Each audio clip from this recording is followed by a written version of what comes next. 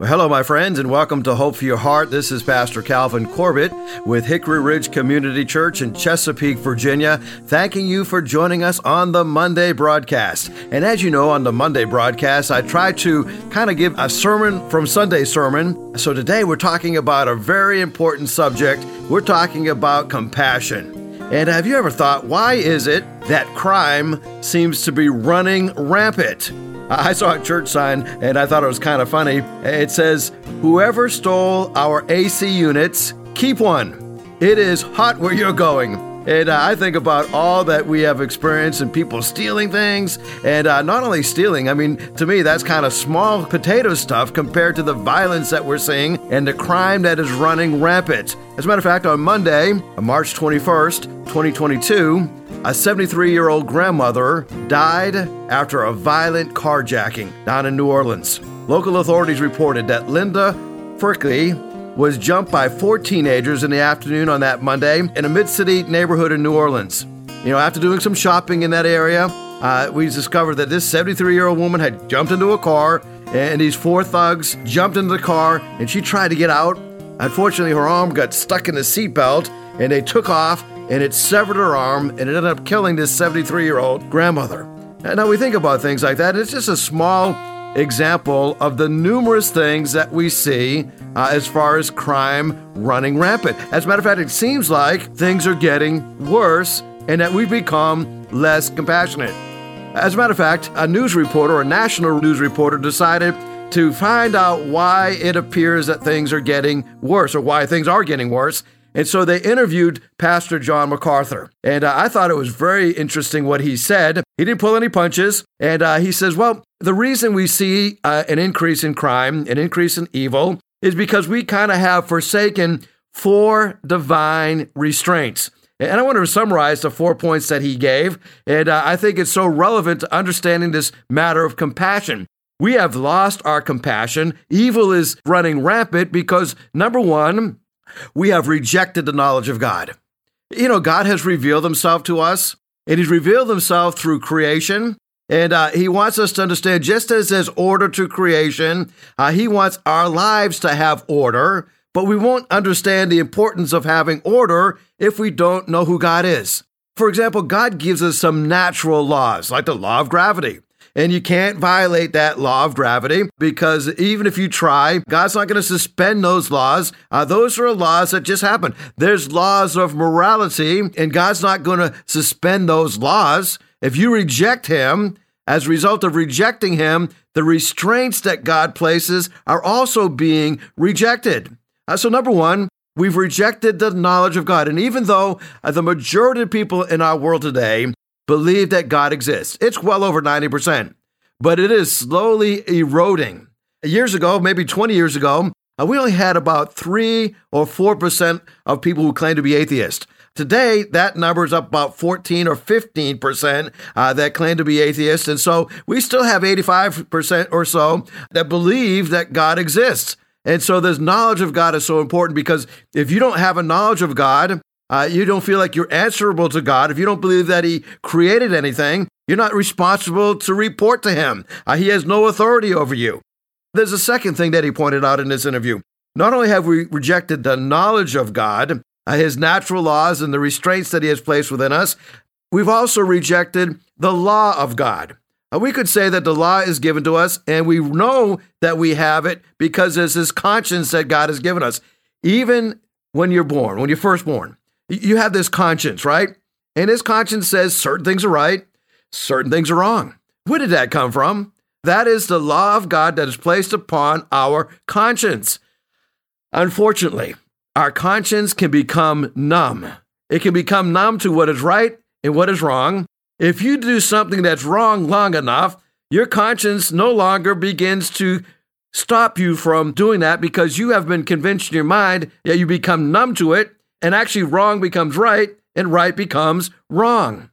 And as we think about our conscience, every culture that you can imagine, and I don't care if it's a country that is halfway around the world, there are certain things that are right, there are certain things that are wrong, and that is part of the proof of the existence of God. Where'd that come from? right? If we are just a bunch of things that have just come together and we just have evolved from an animal, there should be no moral compass, right? But we do have a moral compass, and when we violate our conscience long enough, all of a sudden we discover that we have nothing to hold us back. You know that God put this little thing in your brain, and I don't know what they even call it, but it will stop you. You know, if you get in a fight, for example, you have this thing, say, okay, I've won this fight. I don't need to kill this guy. I've got control over him, and I don't need to go all the way and kill him. Something stops you from doing that, right? It's part of your conscience. It stops you, right? When your conscience becomes seared, when you reject that long enough, you go right past it. I remember years ago, I was covering a story in the outside of Lynchburg, Virginia. There was a very heinous crime that took place where a daughter and her boyfriend killed her mom and dad. And the guy that was the boyfriend, he was a Rhodes Scholar from Germany, and he was a UVA student. Both of them had met at UVA, and they were home went home on a weekend to the Lynchburg area, and they decided that they would go ahead and take out her parents. After they brutally stabbed them both to death, I mean, I can't imagine, there's blood everywhere. It looked like a typical crime scene. After they had finished this heinous crime, they started up the oven, put a frozen pizza in there, waited for it to cook, and sat down and ate it. And you wonder, how could you do something that bizarre because your conscience has been seared? So we've rejected the knowledge of God. We've rejected the law of God. So God puts another divine restraint. It's called the family. And as we think about the breakdown of the traditional family, it has increased or contributed to the increase of evil. I don't know about you, but when I was coming along, if I got in trouble at school, I got in trouble when I got home. I would always pray, Lord, please don't let my mom find out I got in trouble at school, and don't let my teacher not call her, because I know when I get home, I'm going to get in trouble again. You know, one time I was talking to my dad about that. I says, you know, Dad, there's this law called double jeopardy, and you can't be tried for the same crime twice. And I says, I got in trouble at school. I shouldn't get in trouble at home. He said, double jeopardy doesn't apply to the family. Okay. And so he held me accountable a second time. My mom held me accountable a second time. But unfortunately today, the breakdown of the family has contributed to this increase of evil. Well, we know God has one more restraint. He has the knowledge of Him through creation. He has the law of God revealed through us through our conscience. And then we had the family, but that's been breaking down. But there's one more restraint that God puts in. We'll call it the police, or we'll call it the state, or we'll call it the government. But by the time you get this far down, society has smashed all restraints. We have become lawless. And so when we think about this issue of being compassionate, I want to look at two Psalms over the next couple days. And we're going to look at Psalm 82 today, and then we're going to look at Psalm 8 tomorrow. But Psalm 82 is a psalm that is written by a guy by the name of Asaph. Now, Asaph is featured prominently in the book of Chronicles, and he's described as the chief of the Levites.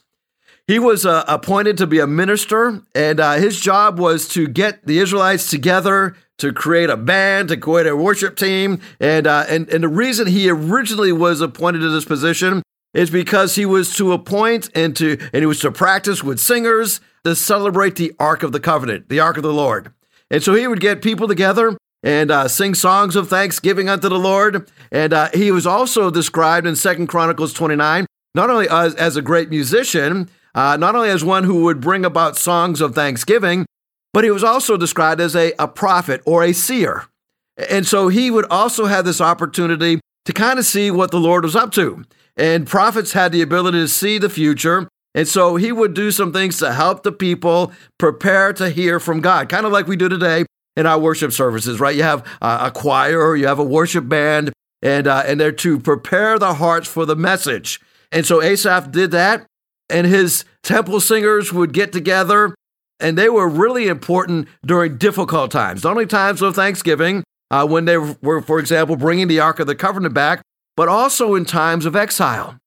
We learn of Asaph's singers in the book of Ezra and the book of Nehemiah, and they were singing to encourage the brothers and sisters in Christ as they were exiled, and to encourage them when they were building the wall around the temple, because they were fighting a battle. They weren't just building those walls around the temple, They were on one hand building, so they had a trowel in one hand, but on the other hand, they had a sword. So you can imagine it can be very discouraging. You're trying to build something on one hand, and you're trying to defend yourself on the other hand. So they kind of had two major things happening. And so to keep them encouraged, the sons of Asaph would sing, and they would encourage everyone. And now we know that the sons of Asaph also have kind of a bad group of people that was with them. There's actually a cult that spun off from the descendants of Asaph, and that kind of was a bad part of what they did. And that just proves that you got to be careful, because just because you're spiritual doesn't mean you're right with God. And so when we think about being right with God, we got to be right in His Word. And so Asaph is given the credit of writing at least 12 Psalms that we know. We know that he wrote Psalm 50, and he wrote Psalm 73 to 83. And so we're looking at one of those Psalms today. And as it is being written, Asaph and his descendants are talking about the people. And beginning at verse number 1, it says, Psalm 82, verse 1, God presides in the great assembly, and He renders judgment among the gods. Okay, now it's interesting. That's a small letter G, gods, and it's talking about those who are leaders. It's not talking about idols per se, but it's talking about those who are leaders. Now, the same word God, small letter G and capital letter G, is the word Yahweh. And so what Asaph is beginning to do here as he establishes this song in the form of a written psalm, he's saying, God is going to hold us in judgment, not just for our sins. If you're born again, you don't have to really worry about your sins being judged for, because you've been forgiven of the past, the present, and the future. It's all under the blood.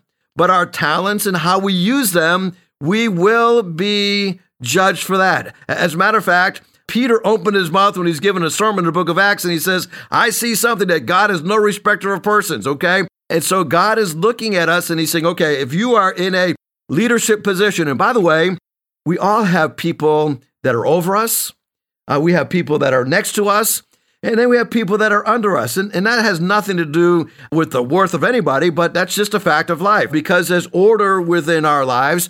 There's people that we are given a responsibility over. If you're a parent, you have responsibility of your children. If you're a husband, you have a responsibility over your wife. It doesn't mean that she's not as intelligent as you are or not as important as you are, but God has placed you, men, as the high priest of your home. And so Asaph is reminding them that God is going to render judgment among the leaders, the gods. And as you think about this, I want to remind you, when you think about this, it has no difference whether you're Jew or Greek. And this is what Paul says in Romans chapter 2, whether you're bond or free, male or female, for you're all one in Christ. And so no matter what your background, if you're male, female, it doesn't matter, your nationality or anything, God is going to look at you and say, okay, I have placed you in a leadership position. How are you handling that?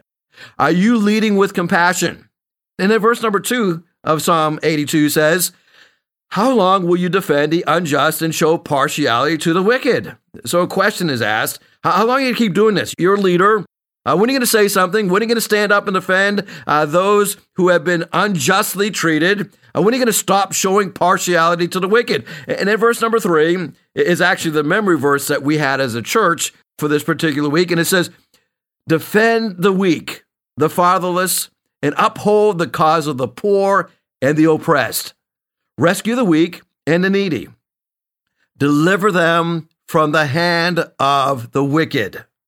Verse number 5. The gods knew nothing. They understood nothing. They walk about in darkness. All the foundations of the earth are shaken. I said, you are gods. You are all sons of the Most High, but you will die like mere mortals. You will fall like every other ruler. Rise up, O God, judge the earth, for all the nations are your inheritance. Now, I want to focus on verses 3 and 4, but in order for us to understand verse 3 and 4, I'm kind of giving you the background for the first two verses, but verses 5 through 8 points out the fact that because we are not doing what we're supposed to be doing in defending those who are being unjustly treated, because we're showing partiality to the wicked, the Bible here says that we actually have no understanding. Because we lack compassion, we are losing our understanding. He says they walk about in darkness. The foundations of the earth are shaking. Now, this is not talking about the literal earth itself, but it's talking about the moral foundations are being shaken. But he reminds us, we are sons of the Most High. We're born in the image of God. And he says, but we're going to die like mere mortals. We're going to fall like anybody else. And so he says, rise up, O God, judge the earth, for all the nations are your inheritance. And so Asaph is saying, if God's people won't do it, if those who are in leadership positions won't do it, Lord, would you rise up and judge the earth? And so when you look at the history of the Bible, you look at the history of mankind, it's really relatively simple. God blesses a nation. God blesses the individuals of that nation. And as a result of that blessing, they prosper. They do really well, and they begin to have a lot of blessings in their lives, a lot of material blessings in their lives. And then what tends to happen is we begin to live our lives as if we don't need God. We go about our daily lives and we kind of go about and say, man, I've got plenty to eat. I got plenty of money in the bank. I got a good house. I got a good vehicle to drive. I've got everything that I need. And then we tend to become absent-minded. We kind of forget where we got all these things. You know, everything we have was given to us by the Lord, but it's so easy to forget that. And as a result of prosperity, we tend to let our guard down. We tend to become complacent. We take these blessings for granted. And as a result, we begin to fall into sin. I think sometimes we get so bored because of all the blessings that we have, we find creative ways to sin because we get bored. And then we begin to be enslaved in our sin and we become entrapped in our sin. And then things begin to fall apart morally. And then things begin to fall apart spiritually. And things begin to fall apart financially for us. And it's a slow unwinding of things falling apart. And then we find ourselves like the nation of Israel. We find ourselves in a mess. You know, the Israelites spent 400 years in bondage. The reason they spent 400 years in bondage is because for decades, yes, decades, they violated the Sabbath. They continued to worship the idols of the foreign nations. God blessed them. And yet, in spite of that blessing, they kept looking at the other nations that were rejecting God and wanting what they had. And as a result, God allows them to be in bondage for 400 years. Now, they must have been slow learners because they were in bondage for 400 years. But as I think about our lives, the same thing happens to us. And what happened to the nation of Israel? Well, they repented. It got so bad, they cried out unto the Lord, and God heard their cry, and God raised up a guy by the name of Moses, and God sends Moses in there to set those people free. And God gives them a blessing. Now, they still hadn't learned their full lesson, and so they spend an additional 40 years in the wilderness. You know, a wilderness experience is not as bad as being in that enslavement experience, but the wilderness experience is an opportunity for us to get Egypt out of us, to get the world out of us. You see, the Israelites were free from Egyptian bondage, but the Egyptian mindset was still within them. And so God says, I'm going to allow you to go into the wilderness so that you can learn to adopt my mindset, so that you can start thinking like me. And it took them 40 years to get Egypt out of their minds, and finally it happens, and they go into the promised land, and God blesses them with prosperity. But the cycle continues. It doesn't stop, right? They continue doing well until their prosperity kind of goes to their head. So we can kind of see a cycle. We could call it the cycle of humanity, okay? And so Asaph is actually dealing with this, and he's reminding us that the way that we can stop this cycle is by being compassionate, defending the weak, the fatherless, upholding the cause of the poor and the oppressed, rescue the weak and the needy, deliver them from the hand of the wicked. So today and tomorrow, I want to talk to you about what is compassion, who needs it the most, and how do I become compassionate. So compassion comes from that Latin term. It actually means to feel with is the idea. Now, the Greek word actually has an even deeper meaning, and it means to feel and to be moved in your inner parts. Now, let's contrast compassion with pity. Pity is to feel sorry for somebody. You know, if you feel pity for somebody, you say, man, I wish things were different for them. I'm sorry they're going through what they're going through. Compassion, however, is deeper than that. Compassion is saying, not only do I feel for you, but I feel with you. I'm going to go through this with you. Now, throughout the Bible, we're commanded to be compassionate one to another. For example, Paul says that we are to weep with those who weep. We don't just see somebody mourning and say, well, I feel pity for you, I feel sorry for you. No, we enter into that grieving process with them, and we go through that process with them. Maybe the best way to understand this is a biblical example, okay? In John chapter 11, we see that Jesus lived out compassion. He wasn't just feeling sorry for the sisters of Lazarus. He was entering into their pain. He was feeling their pain. He was sharing their grief. You know the story, right? He gets word that Lazarus is sick, but he delays. Because he delays in going back to Lazarus, Lazarus dies. When Jesus gets there, his Lazarus' sisters come out to him and says, where were you? You got here sooner. You could have saved Lazarus, but he's dead. And then Jesus weeps, right? The shortest verse in the Bible, Jesus weeps along with Lazarus' sisters, right? His heart is broken because he's lost a friend. He's entering into compassion with them. So compassion is feeling what somebody else feels, is feeling with them. Jesus is feeling with them. And then he raises Lazarus up from the dead. So why is it that compassion is such a high priority for God's people? Well, let me give you a couple reasons before we get into who most needs compassion, okay? The Bible commands it. In Galatians chapter 6, it says that we are to bear one another's burdens, and by doing so, we fulfill the law of Christ. So that verse could be literally translated, forbear one another's burdens, or constantly bear one another's burdens, or enter into a burden with another. And then it says, so fulfill the law of Christ. Now, remember what John MacArthur said about evil coming into a culture. When evil comes into a culture, it's because one of the divine restraints has been eradicated. That would be the law of Christ. In other words, we no longer feel compassionate for others. We no longer fulfill the law of others when we don't bear one another's burdens. Again and again in Scripture, it tells us, it actually commands us to do this. Jesus called us to love our neighbors as we love ourselves. Over and over, this is given. This isn't just a side little thing that Jesus says, oh yeah, it'd be a good idea to love your neighbors. No, over and over again, he gives us this command. Jesus in John chapter 13 tells us, as he is washing the feet of his disciples, he says, we ought to also wash the feet of others. Now, that was a culturally way of showing compassion. You showed compassion to somebody by taking on this lowly task that nobody liked to do, washing somebody else's feet. Now, today, we would demonstrate the reality of God's love in different ways, not necessarily washing people's feet, but maybe helping your neighbor with his yard work, or being compassionate and visiting people in the prison or visiting people in the hospital.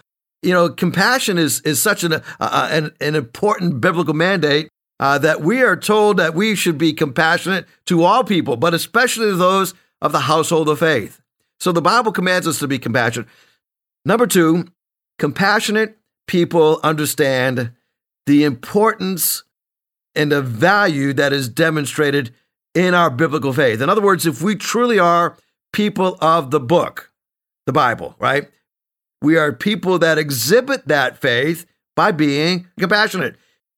It shows other people that our faith is real, that it's genuine, that it's relevant to people where they are hurting and where they're living. You see, compassion in many ways is what people need the most today. Mother Teresa said this, loneliness is the great epidemic of the Western society. So there's this sense of loneliness that has been so ingrained in us because we are driven toward individualism. Loneliness has become an epidemic today, especially as we're coming out of the shutdowns from the coronavirus. Did you know there is a major epidemic? There's a major increase in the rate of suicide. It's up 30%. Depression and anxiety is up about 50%. Listen, people need compassion more now than ever before. And when people feel like somebody really connects with them, not just pities them, but has compassion on them, they are deeply rooted with that person. And as a result, they will feel cared for, they will feel lifted up. Well, I want you to join me tomorrow as we look at who needs compassion the most. Psalm 82 talks about 3 groups of people that most need compassion. So feel free to join us tomorrow. And if I can help you in any way, feel free to give me a call at 757-421-7500, 757-421-7500. I would love to hear from you. I'd love to pray for you, pray with you. Thank you so much for listening to the broadcast today. God bless you. If you'd like to hear this broadcast again, you can have a free download at buzzsprout.com/1890557, or you can listen on Amazon, Spotify, Google Podcast, and Apple Podcast. Hickory Ridge Community Church is located at 3320 Battlefield Boulevard South in Chesapeake, Virginia.